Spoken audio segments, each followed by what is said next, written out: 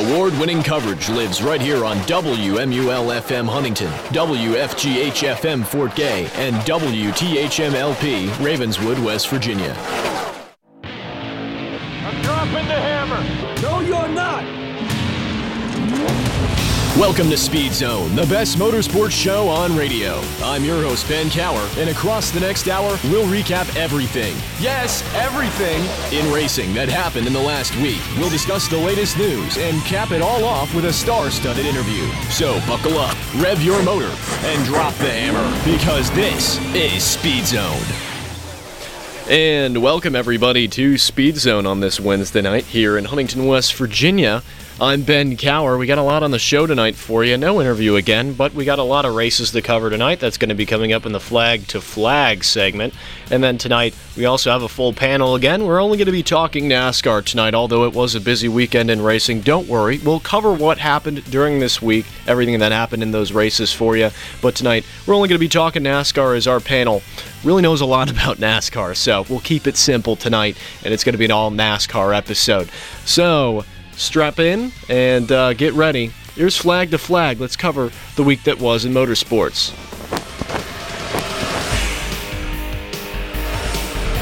Welcome to Flag, a recap of the week that was in motorsports, as Ben Cower covers everything you might have missed in this past week of racing action.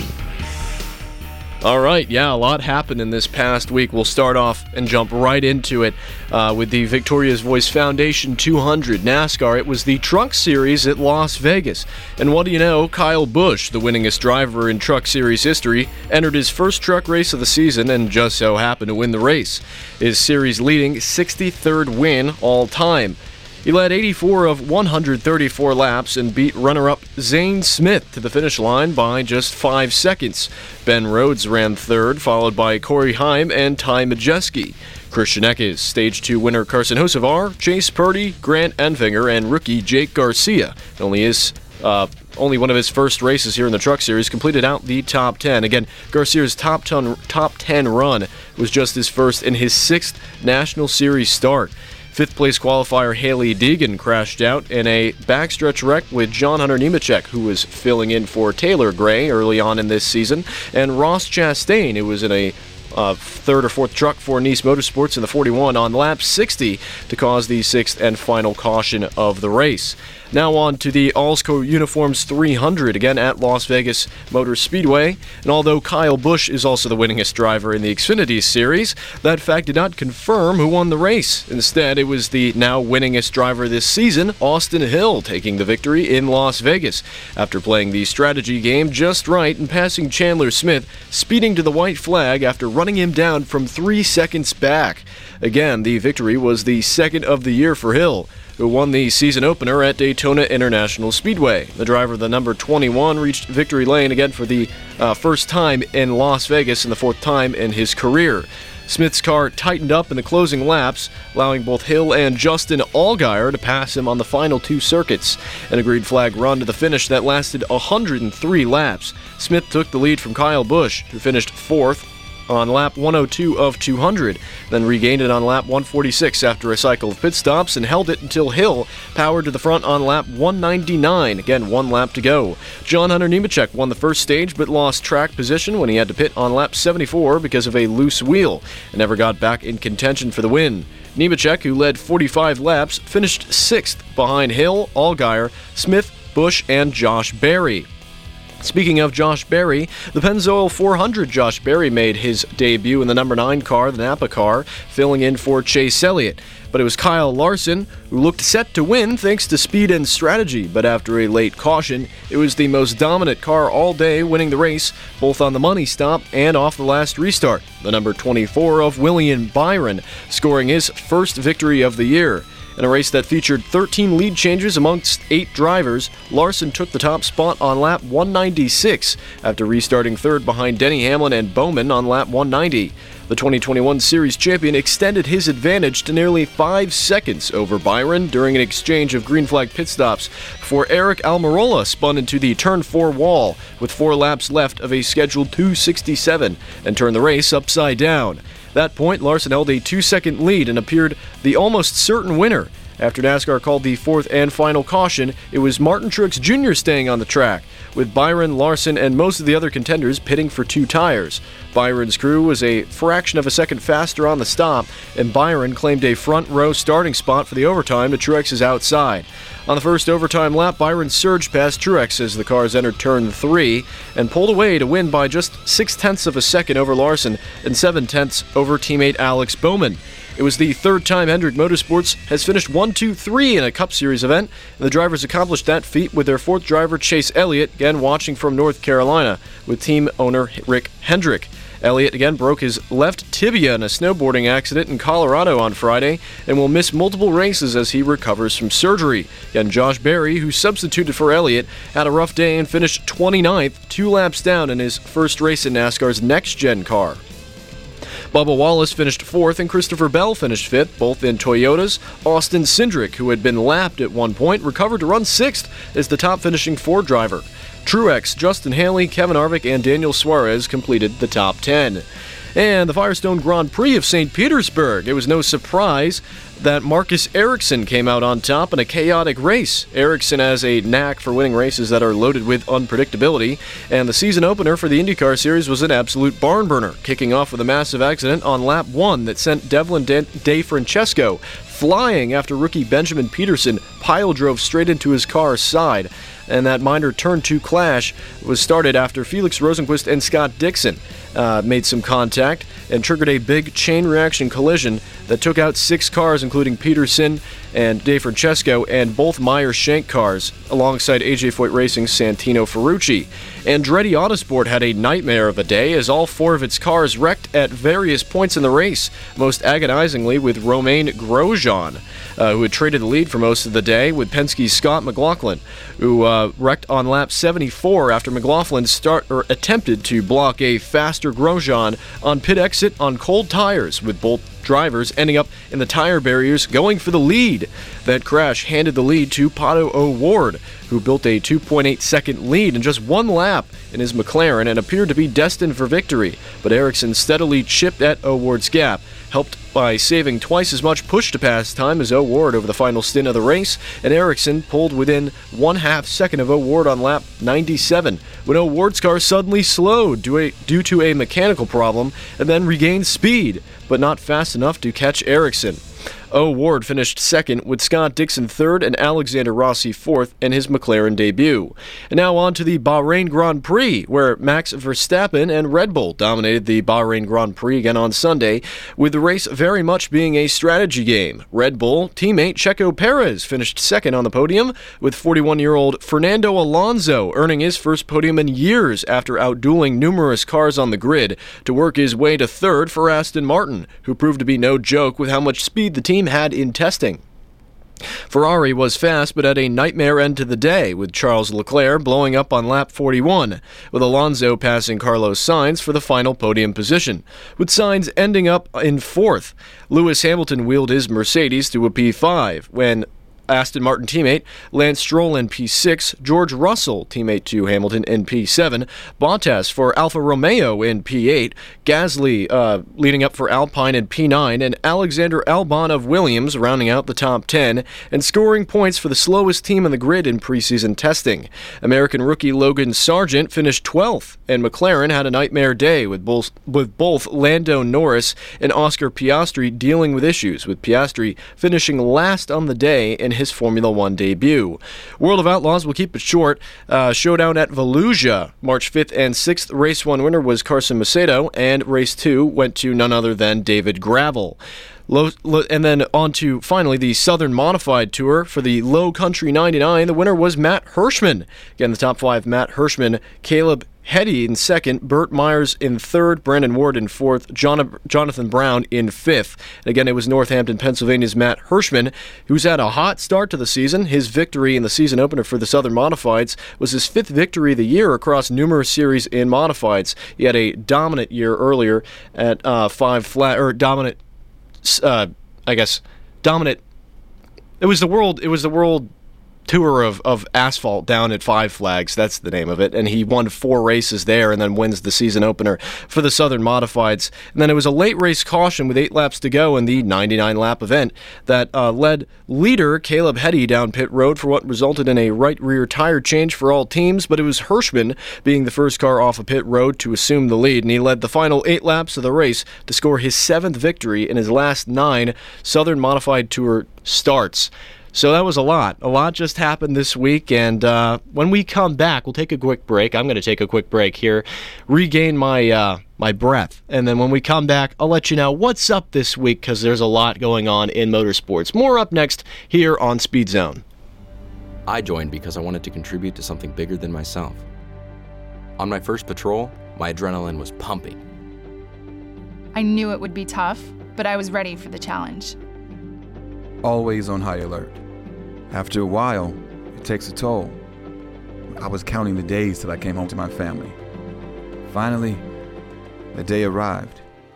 It was good to be home, at first. But then I realized things were different. I was different. I had trouble focusing and relating to things the way I used to. Then a buddy noticed something wasn't right. He said he'd been there, that there are resources out there for veterans. I decided to reach out. I found resources that helped and connected with other veterans who had similar experiences. Once I started making connections, things began to turn around. There may still be bumps in the road, but now I know where to turn. Find resources and support at maketheconnection.net. Make the connection.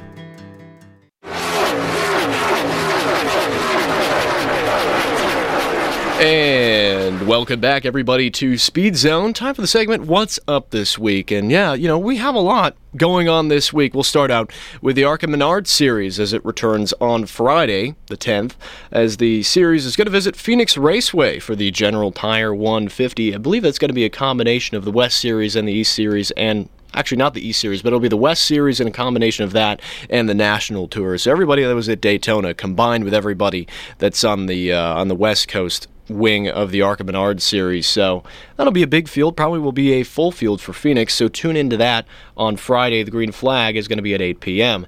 Saturday is going to be a busy day, is at 12:30 p.m. You'll have Xfinity Series qualifying, followed by Cup Series qualifying, both at Phoenix Raceway. At 3 p.m. across the country on the East Coast will be the season opener for the Cars Tour as it visits Southern National Motorsports Park. And then the Xfinity Series is going to return to the track that same afternoon for its 4th race of the season at 4:30 p.m. Eastern on FS1. Then Sunday, we'll have multiple races with the NASCAR Cup Series doing battle for the 4th time, well, technically 5th, but 4th points race this year at Phoenix Raceway. Will William Byron go back-to-back, or will Chase Briscoe win his 2nd straight spring race at Phoenix? With how his season's going so far, I don't know about that. But, hey, we'll find out on Sunday at 3:30 p.m., But again, the Cup Series won't be the only series racing this Sunday. The Southern Modifieds are back in action for race 2 of its season at Caraway Speedway for the Warrior 99. And no Formula One until next weekend, and that'll be for the Saudi Arabian Grand Prix. No IndyCar until April with its 2nd race of the season at Texas Motor Speedway on April 2nd. I'm sure that's going to be a real entertaining race with nothing being changed at Texas. The World of Outlaws will also venture out of Florida for the first time in 2023 and visit the Grove. Yes, Williams Grove Speedway in Pennsylvania for the Low E Insulation Spring Showdown on March 17th after Port Royal was canceled for weather reasons. WEC and IMSA are also back next weekend for this year's running of the 12 Hours of Sebring, so make sure to tune in to that next weekend. We'll take another quick break here on Speed Zone. When we come back, it's going to be the Racing Roundtable. We're going to talk about a bunch of NASCAR topics tonight. I'm sure you can think of one. Chase Elliott, that's some pretty big news from this last week. We're going to talk about that and a lot more up next here on Speed Zone.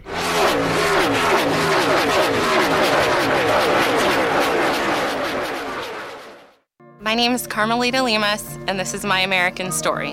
I actually did 3 years of AmeriCorps, and during that time I was able to work for Habitat for Humanity. When I showed up on the site, there was a hole in the ground, and by the time we left, there was a house and a woman could sweep her floor for the first time, and she just started crying, and we all hugged her, and it was just a moment that is burned in my memory. I encourage everybody to serve because it's just something that will bring light to your life. I don't know how else to explain it. It's a way of connecting to the world and giving back and showing love to people that you don't even know. Every one of us has a role to play in making our communities and our country stronger. Discover yours. Help us continue to make a difference in the life of our nation. Go to serve.gov and find the opportunity that works for you. This message is brought to you by the Corporation for National and Community Service. Hey, if you don't want to listen, get your earplugs ready, because we're about to hear some high-octane debate. It's time for the Racing Roundtable with your host Ben Cower and multiple guest panelists.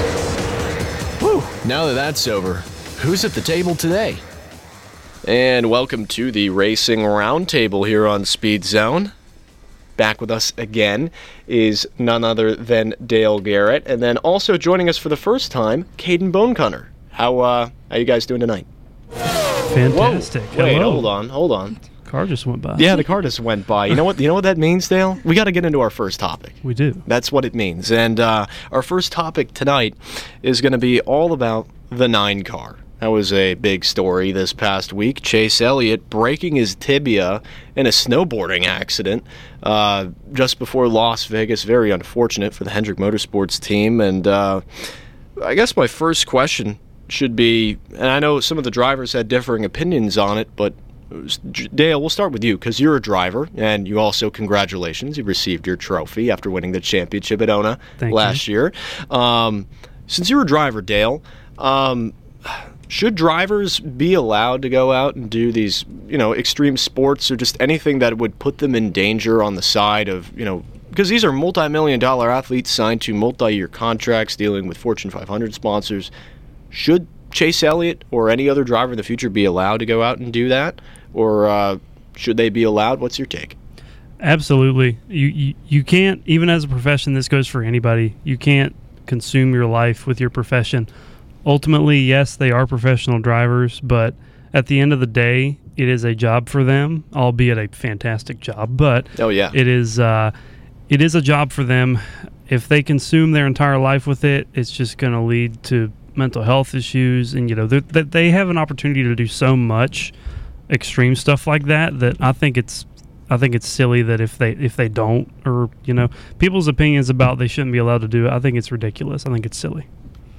I think Elliott's a grown man. What consequences come with snowboarding, and I think that he just has to kind of take his actions and kind of deal with what he did. I mean, you're going to be out for, what, they said 6 weeks? Mm-hmm. And I mean, unless your team, specifically, has it in the contract of what you can and cannot do, I mean, like I said, he's a grown man. He can make his own choices, and I think that's a choice he's going to have to live with for the next few weeks. Yeah, it's just a really rough situation. I mean, these guys are just ultimately adrenaline junkies, No, they can't.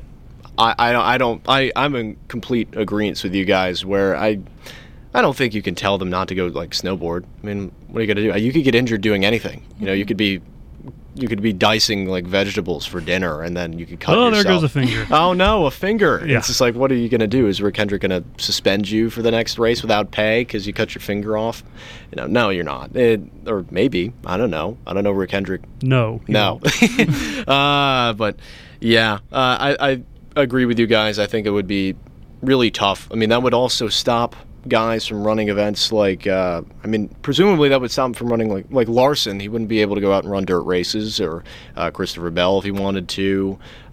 You would see, Stewart's no longer in the sport, or at least as a driver, but I feel like that would be pretty grating on someone like Tony, or Larson's the modern version of that. So, and then even then, imagine telling all the guys at Lake Norman that they can't go play around on their big fast boats, during the summer, because those are pretty dangerous. Rick Hendrick loves boats, so I feel like that'll play into that a little bit. But yeah, I don't know. I think Chase Elliott, it's just a very unfortunate situation. As you said, Caden, he's a grown man. He's going to have to deal with this, and I think Rick Hendrick's making the right decision by going the opposite way of, I know Joe Gibbs in the past has been fairly notorious about not letting his drivers going out and, racing in other events or doing things on the side. that's why Tony Stewart left in 08, at least a big part of it. Dale, you have something to say? Yeah. Going with what you said about Joe Gibbs, I mean, we see, at least I do, see how much happier Kyle Busch is. Yeah. Who just left Joe Gibbs. Mm-hmm. And this could be attributed to Joe and him not letting him do things. So, with Tony leaving in 08 and Kyle seemingly much happier now, I mean, it could just be of the new opportunity, but still, regardless, from what I see, a lot of people almost come out looking depressed from Joe Gibbs Racing. It's, I mean, you could hear how disappointed Christopher Bell sounded early on this season because they were asking in the press tour at the Clash in L.A., Bell went into how, Gibbs isn't letting him run anything really this year. I don't know if I don't think that played into the factor as to why he didn't run the Chili Bowl. I think that was a purse issue this year. But I mean, he's not allowed to go run things during the year unless he gets unbelievable explicit permission from Joe Gibbs Racing to go out and do something. And that'll take away his ability to go run something like SRX in the summer if he was offered that, or I mean, if there's a break anywhere. I mean, he could go run a dirt race anywhere. I mean, nope, you can't do that at JGR. But it's like Kyle Busch could go do something now because Richard Childress seems to not be that way. And then seems Rick Hendrick seems to be the opposite way too, where, hey, a driver can go and do something on the side and have a little bit of fun and take some of the pressure off because, I mean, this is a long year. I think it would be unrealistic to tell someone that they essentially have to be a homebody. Be like, nope, if you're not in the RV, you need to be racing, and you just always need to be focused on this, and you can't do anything else. I think it'd just be a bit unrealistic.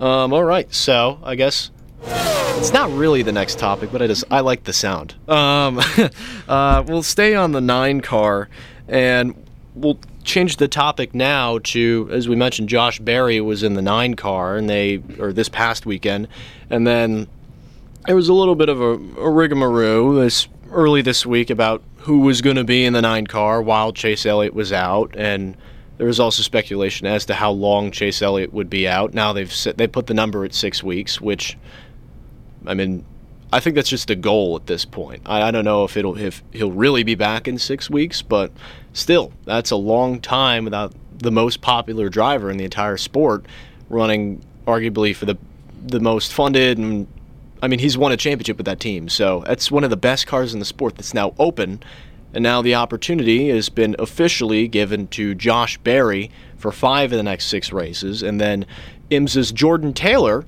who races for Wayne Taylor Racing and Corvette too. Now he's going to get the opportunity in the number 9 car after, I mean, he's flirted with NASCAR for so many years. He has was it Rodney Sandstorm? Yes. Is that his thing? Yeah, he's flirted with NASCAR for so long that it's like, finally, thank goodness. But that's just a little bit of my take. Do you think Hendrick made the right decision putting Josh Berry in the car for the next, or at least 5 of the next 6 races, and then Taylor in the car for COTA? I think you can't go wrong with either choice, given Taylor's a massive history on road courses and sports cars. I mean, when he runs like, I'm not a sports car guy, I'll just throw it out there, but every time I watch the Rolex 24 and he's in the field, that car is always up front, and I just know that he is a fantastic driver. It'll be interesting to see how he does at COTA, and as far as Berry goes, you can't go wrong there either. Josh kept the car clean, and he's a fantastic driver down in the Xfinity Series. So, will he win in the car? No, it's not going to happen. He doesn't have enough experience. Maybe at Martinsville. Is he going to be out through Martinsville? What's the next 6 races? I'll let you keep talking as I look that up. But yeah, ultimately, Berry is a fantastic choice to put in the 9 car while Chase is gone. So something that I really like about Berry is he doesn't have this huge last name or the biggest support crowd, but being able to fill in for Chase Elliott, I mean, that's huge, first of all. And secondly, there was a quote that he said, and it was, "I know it's not the ending that we wanted, but I had fun." And like, I know that sounds like kind of cheesy and everything, but I mean, that's such an opportunity. One man's trash is another man's treasure, especially in this type of race. Even though it was a 29th place, I mean, this is a dream for him, especially filling in, like I said, for Chase Elliott. So I think that for Barry alone, even if he didn't place well, I mean, that's monumental for him. And I think in the next 5 weeks, I mean, Taylor's going to feel the exact same way filling in for someone as huge as Elliott. I mean, Taylor is going to have the opportunity of a lifetime at Circuit of the Americas. I mean, that car has won at that racetrack before. And then, the 9 car won in 2020. Dale, don't give me that look. Chase won there in 2021. Oh, yeah. Yeah. It was the rain race. Oh, that's you why remember that? It. Yeah, it was the rain one. I wanted to forget about that mess. But yeah, I think Taylor's is going to step into it and instantly compete? No, but hey, I mean, look at what Kimi Räikkönen did stepping into a next-gen car for the first time at Watkins Glen last year and was really running like top 15 in that car before the wreck happened. We'll get to Kimi Räikkönen in a little bit. There's some news there. But Taylor, I think it'll be a whale of an opportunity at Circuit of the Americas, and I think by the end of that weekend, he'll be at least gunning for a top 10 finish, I think.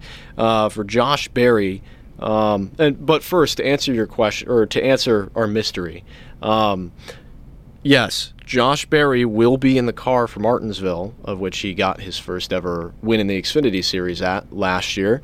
So Berry will be in the 9 car with weeks and weeks of experience in said car for Martinsville. So it'll be really interesting to see how he does there. But honestly, I think Elliott might be out 7 weeks. I think it'd be smarter to put him out 7 instead of 6, unless they try to do some like driver switch thing, because the race after Martinsville is Talladega. Ooh, and yeah. It's like he could take another week off. Yeah. It's just like, I don't know if you would bring him back at Dega.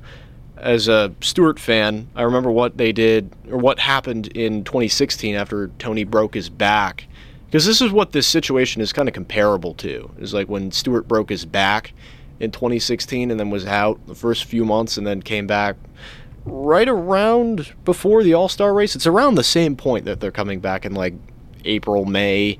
I don't know. I think you what Tony did, or what Stewart Haas did with the 14, is Tony ran like 1 lap in the car and then they brought it down pit road and put Ty Dillon in it, and then technically that finish will count under points for whoever started the race. It's the Eric Almirola, Denny Hamlin rule from Milwaukee 07, where Almirola started and then Hamlin finished and Hamlin won the race, and then that win got credited to Almirola.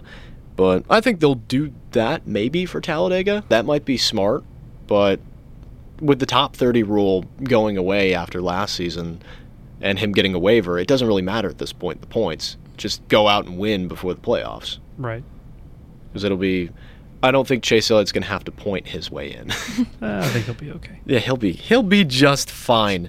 But I guess staying on topic, again, Barry's in the car. Is there really anybody else you would have considered for the 9 car?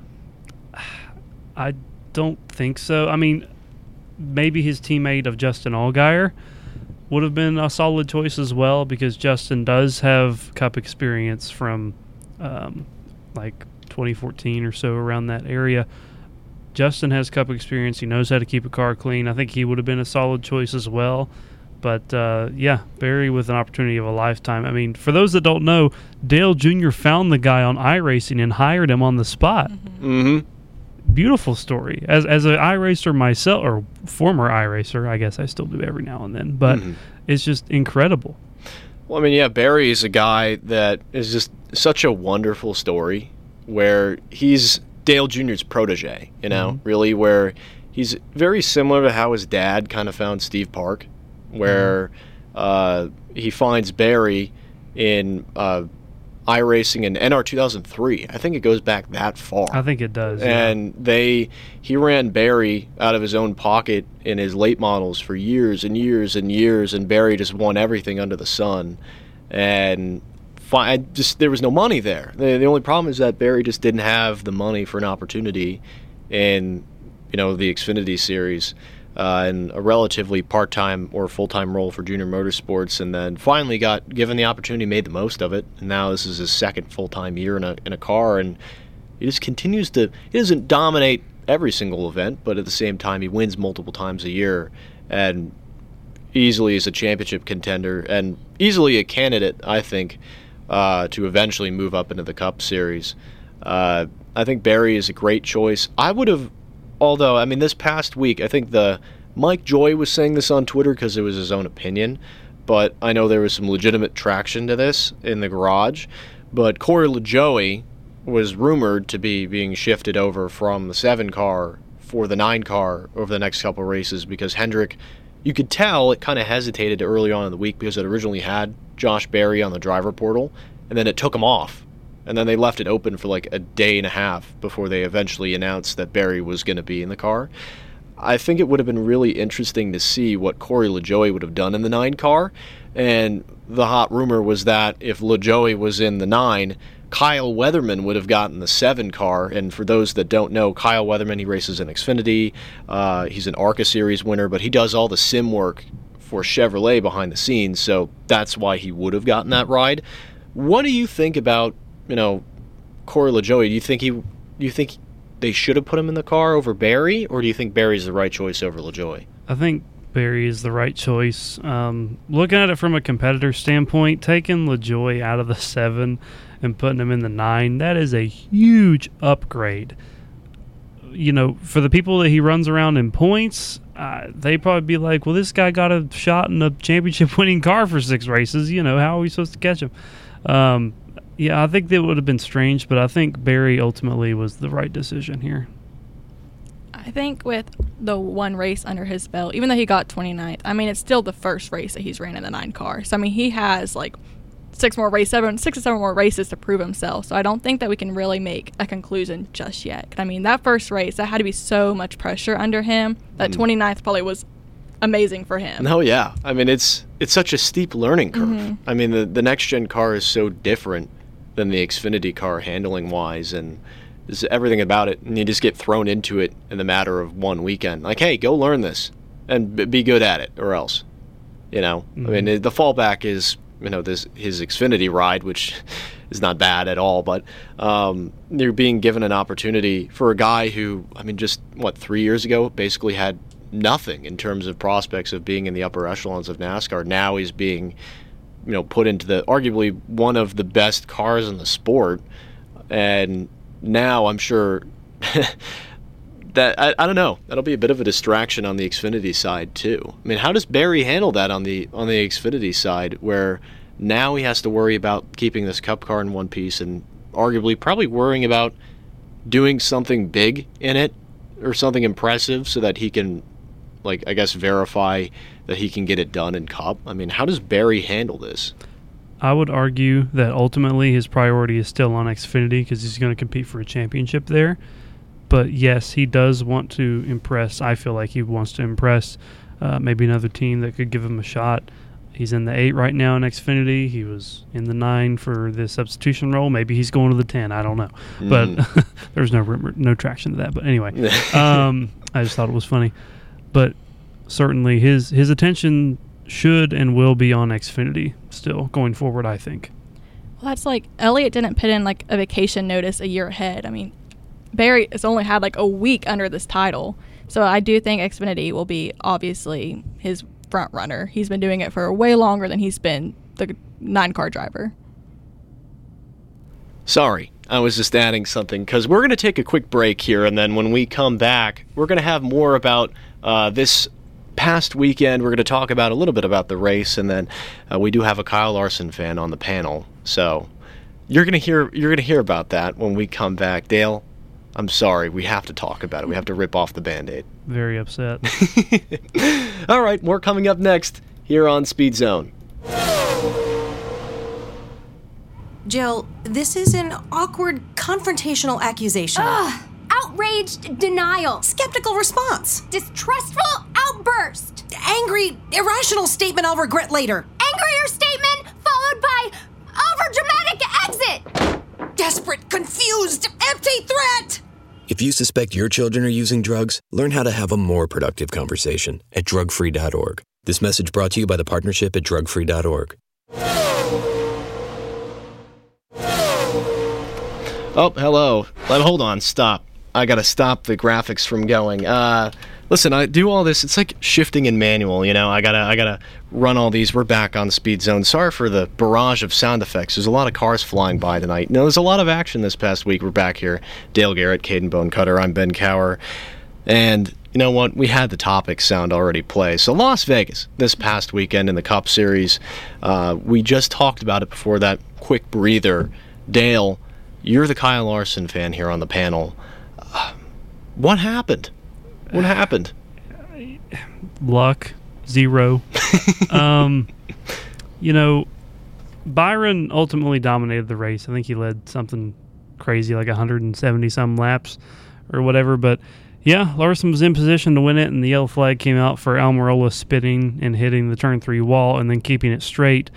But I saw some controversy on Twitter and other social media platforms about how they maybe threw the caution too early. I don't agree with that.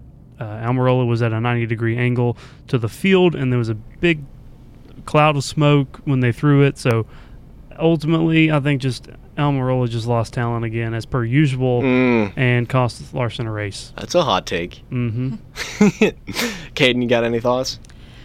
I think that it is... Larson definitely had a deja vu moment having that restart come out. You know that he was thinking that the exact same thing happened last year at Vegas. So whenever his teammate was in second, he was in first, and the restart started, that was definitely a deja vu moment for him. But it's one thing to have a restart at the same race that you lost to last year, but to have your teammate beat you at the end, I mean, that's just bad luck. Not even a coincidence at that point. That's just bad luck in Vegas. You remember that last year too, Dale?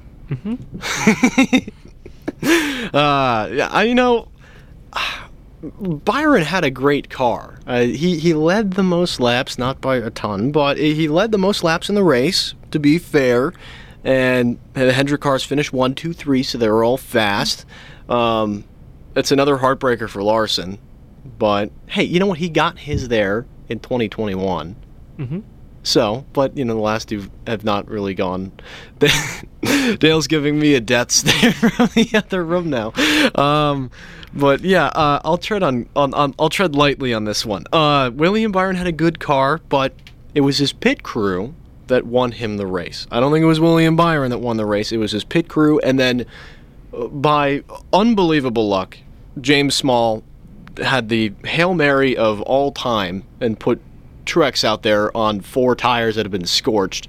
And it was actually crazy because Truex actually held on for the first of the 2 laps off the restart. But it was a perfect storm for Byron, where he barely beats Larson off a pit road after just an unlucky caution at the end of the race, because Almirola got behind Cody Ware, who had been running the same lane all race. So it's not like Almirola didn't know where Cody Ware was going to run in turns 3 and 4, and then, as Dale said, kind of ran out of talent a little bit, but and then looped it around the wall. But again, Byron's pit crew got him the win, put him out in front of Larson just by a hair, and then was just whatever line he could have taken, the inside or the outside on that last restart, and the 24 would have ended up winning the race because he had a roadblock essentially to his inside or outside. Wherever Truex was, he was going, or wherever Truex wasn't, Byron was going to be, and then he was just going to scoot away because nobody was going to get past Truex that quickly. But yeah, Byron got a little lucky. He was, I wouldn't say it was a gamble in Vegas, but and he didn't roll the dice either. I'm trying to think of a funny Vegas pun. Yeah. all bias aside, he deserved to win the race. I'm not upset. That's a lie. You're fibbing. It stings a little bit. Dale is lying. And you know what? Today is the Dale episode, Dale. It's 3/8. Yes, it is my namesake episode. It is the namesake episode for Dale. March 8th, 3/8. No, Earnhardt ever ran at 23, but you know what? That's okay. 3/8. All right. Anything else on Vegas you guys want to touch on? Anything else? Surprises? Anything? All right, we'll head to the next topic. All right, so, as we mentioned earlier in the episode, Kimi Räikkönen, news came out today. Räikkönen actually announced it before the team did. I'm sure and then he deleted his Instagram post about it, so I'm sure Trackhouse was like, no, wait. But Kimi Räikkönen going to be back in a Cup car for Circuit of the Americas. So not only are we getting Jordan Taylor, but we're getting Kimi Räikkönen back in a car, and he'll be in the 91 for Trackhouse for its Team 91, or Project 91. Like, what do you guys think about that? You think Kimi's going to have a shot at the win now that he's already got a race under his belt, albeit abbreviated after wrecking at Watkins Glen, but with Circuit of the Americas being a track he has run at before in Formula One and won at, do you think Kimi has a legitimate shot at the win in that race in a car or with a team that won that race last year with Ross Chastain, who isn't necessarily known as a road course racer? Think Kimi's got a shot at the win? I don't know. It'll be interesting. I think for sure he should have top 10 speed, no doubt about it. But for a shot at the win, I just don't know. Project 91 is still relatively new. They only ran that one race with Kimi last year, so I don't know the similarities between F1 and a next gen car. I have no idea. Nobody asked me. No similarities at all. Okay. But they're fast in their cars. Yes. For sure it'll be interesting to see how he does. I'm a huge Trackhouse fan, but I do agree with Dale that I don't think that he's going to win. I don't think that is something to look forward to, but I am definitely counting on him placing pretty high, pretty decent. I think if Kimi can keep the car clean, which with how Kimi races, it's a very hands on the wheel, not afraid of contact. But these next-gen cars can take a beating. So I think Kimi's going to probably end up making some contact with somebody. But if he can keep the car relatively clean without really making a big mistake, I mean, Watkins Glen was a completely different beast than probably anything he's ever driven before. And he was top 15 after getting one practice session, 2 laps in qualifying, and then half a race. And he was running in the top 15 with the best in the Cup Series. So I think Kimi, the benefit is going to be that it's a track that he's already driven on before. I think Kimi will be up there. I think Kimi will honestly do better than Taylor does in the 9, considering the little bit of edge he'll have with regards to experience, and then just a little bit of more chemistry with the team than he's running with.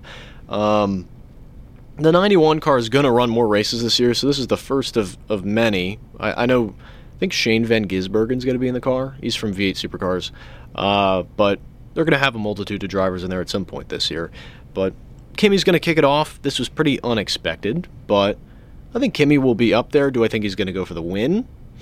If the circumstances are right, if it rains, I think Kimi's going to have a big advantage. But if it doesn't rain, I think Kimi will at least be up there in the top 15 again.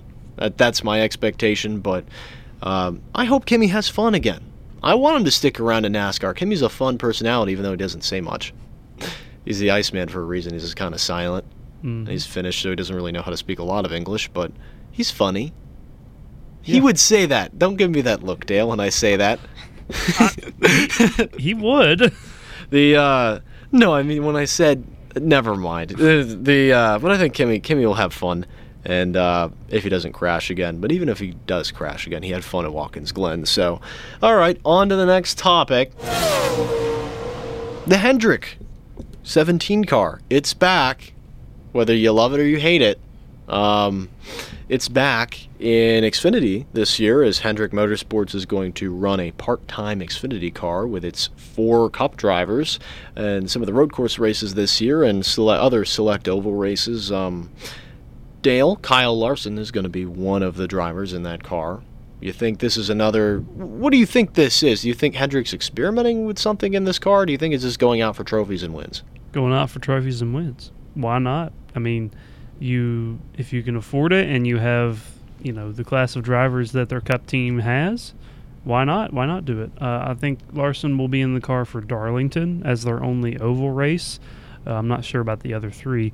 But it'll be fun to watch it this year again. Caden, you got any input? I think that Hendricks Motorsports has been in the news so much lately.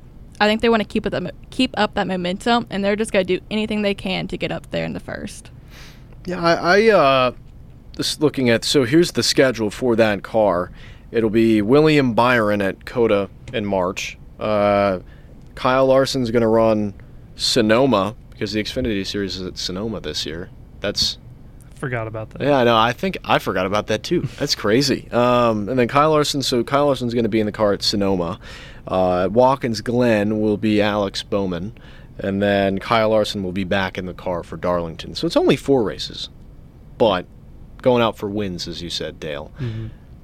I don't know. I mean, last year, it was very interesting to see when the car ran, because it was Larson who ran it at Road America last year. And well, it looked like they were testing something with the brakes on that car. Because they're building these cars, fun fact, the chassis that Hendrick are using to build these cars are from the old Gen 6 cars. They're just rebuilding them into the Xfinity cars. And I don't know if it was a coincidence or not, but Hendrick has always used that same brand of brakes that the next-gen cars are now universally using. And Hendrick, the 17 car at Road America last year could brake deeper into the corners than anybody else.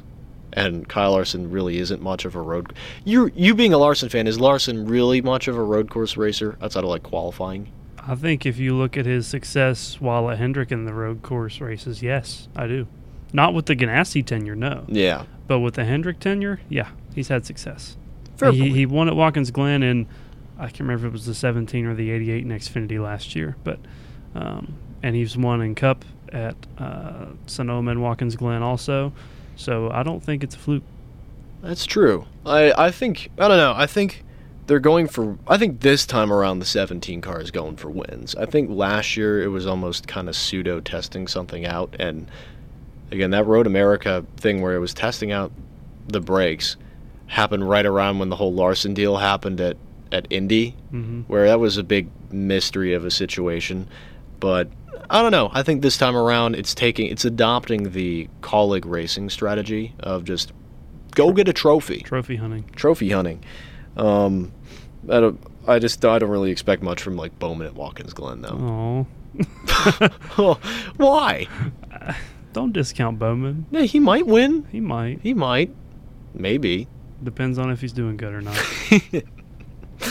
All right, so we'll go on to another topic again. Too early to call. This is what we're going to call this segment. Too early to call, because we're only a couple races into the season, but that's the fun of it. Surprises so far this season, good or bad? You know, what's surprising you, good or bad? Again, it's too early on in the season, but again, 4 races in, what's catching your eye a bit? For the good side, obviously, your top 5 in points right now are Ross Chastain, Alex Bowman, Kevin Harvick, Daniel Suarez, and Martin Truex Jr. I think if you look at those 5, certainly Bowman stands out to me being second. Again, we're only 3 points races in, but he's certainly shown speed. Harvick being third, while the rest of SHR is not doing good, I think is something also to point out. And, Trackhouse is on a roll, being first and fourth in points right now. And Corey LaJoie in 18th still. That's good for the Spire group. Mm-hmm. He was 13th before this last weekend. So he's still top 20, though. But they this far into the season, that is notable. Mm-hmm.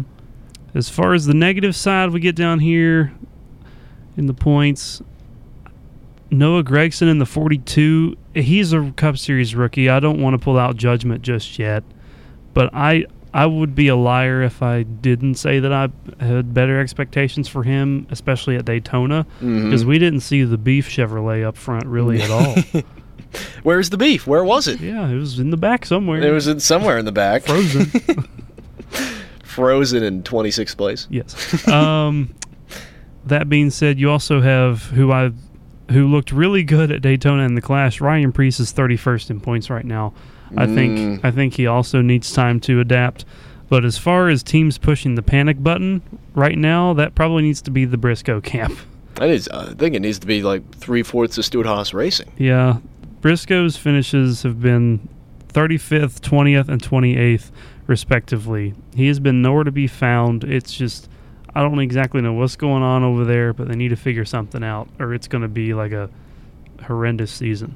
That car was just so unbelievably off at Auto Club. Yes. For a guy who ran really well there in Xfinity and how good Stewart-Haas has been there in the past.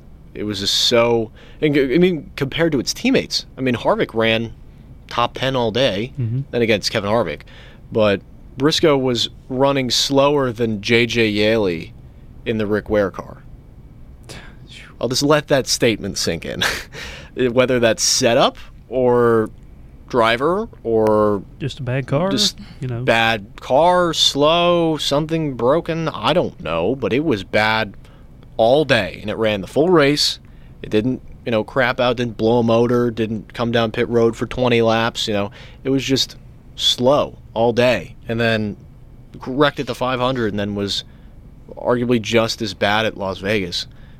What the heck's going on there? There always has to be somebody struggling. I guess it's his turn. Well, I mean, really, you look at you have again Harvick's third in points, and then Almirola's 21st. I mean, that's right around where Almirola probably would be usually. I find it funny he actually jumped 4 spots in the points after wrecking at Las Vegas. But yeah, the 41 and the 14. Woof. That's both cars outside the top 30, even though it's not really a thing anymore. But throw the 45 into that conversation. Yeah, Tyler Reddick, too. Miserable season so far, starting out at 23. Luck. He's just had no luck getting caught up in a wreck at Daytona and Auto Club. Caden, you got anything? Biggest surprise? My good surprise is Wallace so far this season. I mean, at Vegas, he finished in 4th, just under Bowman. And he's currently in 16th right now for points with 69 points. And I just think that I'm just looking forward to the season with him. I think that he really is just going to go up from here. And then my bad surprise is Diggins this season. I was just expecting so much more. And I think we're really, really falling flat right now. Who was that again? Say that again? Diggins. Oh, who's that? Deegan? Deegan, yeah. Oh, Deegan. Oh. You were saying Deegans with an S. Yeah. Gotcha. I was like, wait. Hold on. Oh yeah, Haley. You really had me second guessing everything for a second. I was like, what? Oh yeah, no, Haley's had a great opportunity at ThorSport, but yeah. 31st in points. Good. I mean, I was just expecting so much more. And I know a lot of people started out really big fans of her and then just downhill. I mean, Haley, she had a fast truck at Vegas. She started, in the top 5, top 10, and then fell back and wrecked out.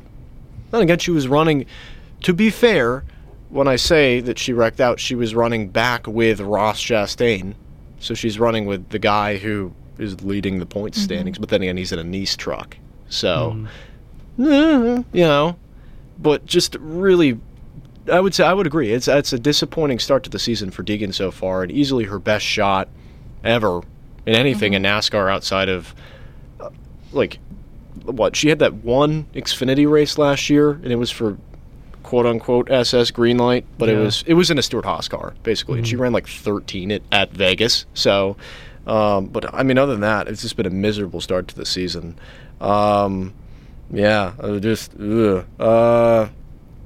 Anything else just sticking out to you guys? No? Yes, no, maybe so. Tyler Reddick, you want to talk about him for a little bit? It's just, he's had no luck, man. No luck. Tyler Reddick this past week, he finally jumped above. Oh, you know who else we could talk about? Actually, you know what? Let's make it a question. Jekyll and Hyde so far has been Spire Motorsports this year. The 7 on a completely different planet than the 77 car. Poor Ty Dillon is 37th in points, still behind J.J. Yaley, B.J. McLeod, and Travis Pastrana. And tied with Jimmy Johnson. He's tied with Jimmy Johnson. Oh no. Oh, very, very good. The highest of highs and the lowest of lows so far for Spire this season, where it's been able to have so much speed with the 7, but at the ultimate sacrifice of the 77 car. What's going on there? Is it a What's wrong with the 77? We'll make that the question. Or what's the disparity? What's going on at Spire? I don't know if they're dumping all their resources into the 7 or what, but looking at Ty Dillon's recent Cup career, he's driven for lower budgeted teams. I think that has an effect. I've been seeing opinions on social media, and I've kind of formed this one as well, that his confidence is gone. He wanted to pave his own path. He didn't want to drive for Grandpappy like Austin did, and currently still is doing. Yes. But he wanted to pave his own way, and looks like this is the price that he may have to pay for doing that. And arguably, he might need to go do the Cole Custer route.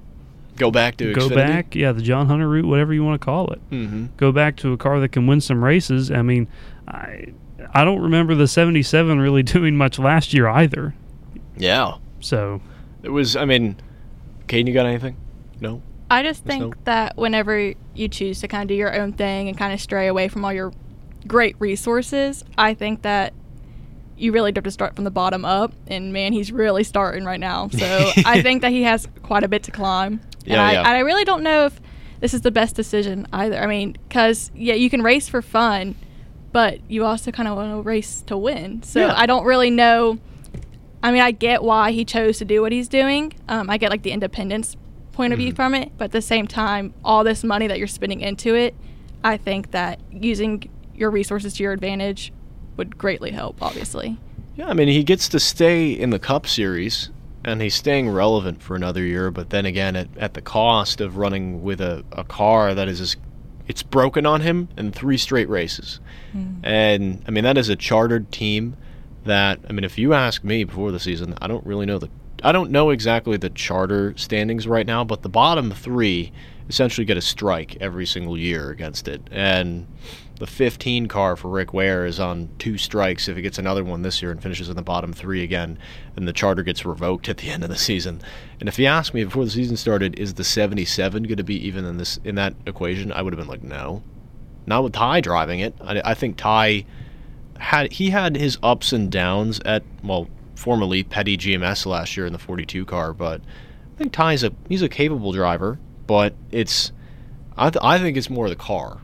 I don't think it's on Ty as much. I think it's just the car. I think the situation. I think Spire is putting all of its effort into the 7, and it's not putting really anything into the 77, and it's just kind of sending the 77 out there just to get money. Plus, they've expanded with the truck operation recently, and now the Xfinity car with Carson Hocevar. I guess if we're talking about Spire, we'll stay on this topic, but about Hocevar and that new Xfinity ride partnership with Junior Motorsports. I believe it'll be 6 races, I think, for Hocevar. 6. What do you guys think? Is Hocevar going to nail it in that ride, or is he going to go out and compete for wins, or is it just more of a learning experience to get him up to gear for something? Learning experience. He's not going to go out there and compete for wins. Ultimately, looking at his Truck Series career, he has choked some wins away for sure. But I think that he is right on the verge, and has been for arguably the past year, been on the verge of breaking through and finally getting that victory. By putting him in this Xfinity ride, I think that it's going to be a learning curve, and I have expectations probably for him to be top 20 on a good day, top 15, on a really, really good day, top 10. But beyond that, I don't really see much out of it, more just to gain experience for himself and maybe to build a future Xfinity Spire operation going forward. I don't know. Carson's such a great story, and he's such a good young talent. It's going to be really exciting to see what he can do in effectively a Junior Motorsports car, where, again, it's Spire that's running it, so it'll be to varying levels of success, I think. But Hocevar, I think they're grooming him for a potential Junior Motorsports ride, if it's not this year, next year, or at least something. Because he's got that deal with Trackhouse, too, where he's under their umbrella. And now he's in Junior's wheelhouse, too, and also with Spire. So it's just the whole conglomeration of people that are just wanting a piece of the Carson Hocevar pie. And I think he's going to deliver. I don't know if he's going to win in the 77, but I think he'll rack up some top 10s. That'll be the best thing, I think, possible for him.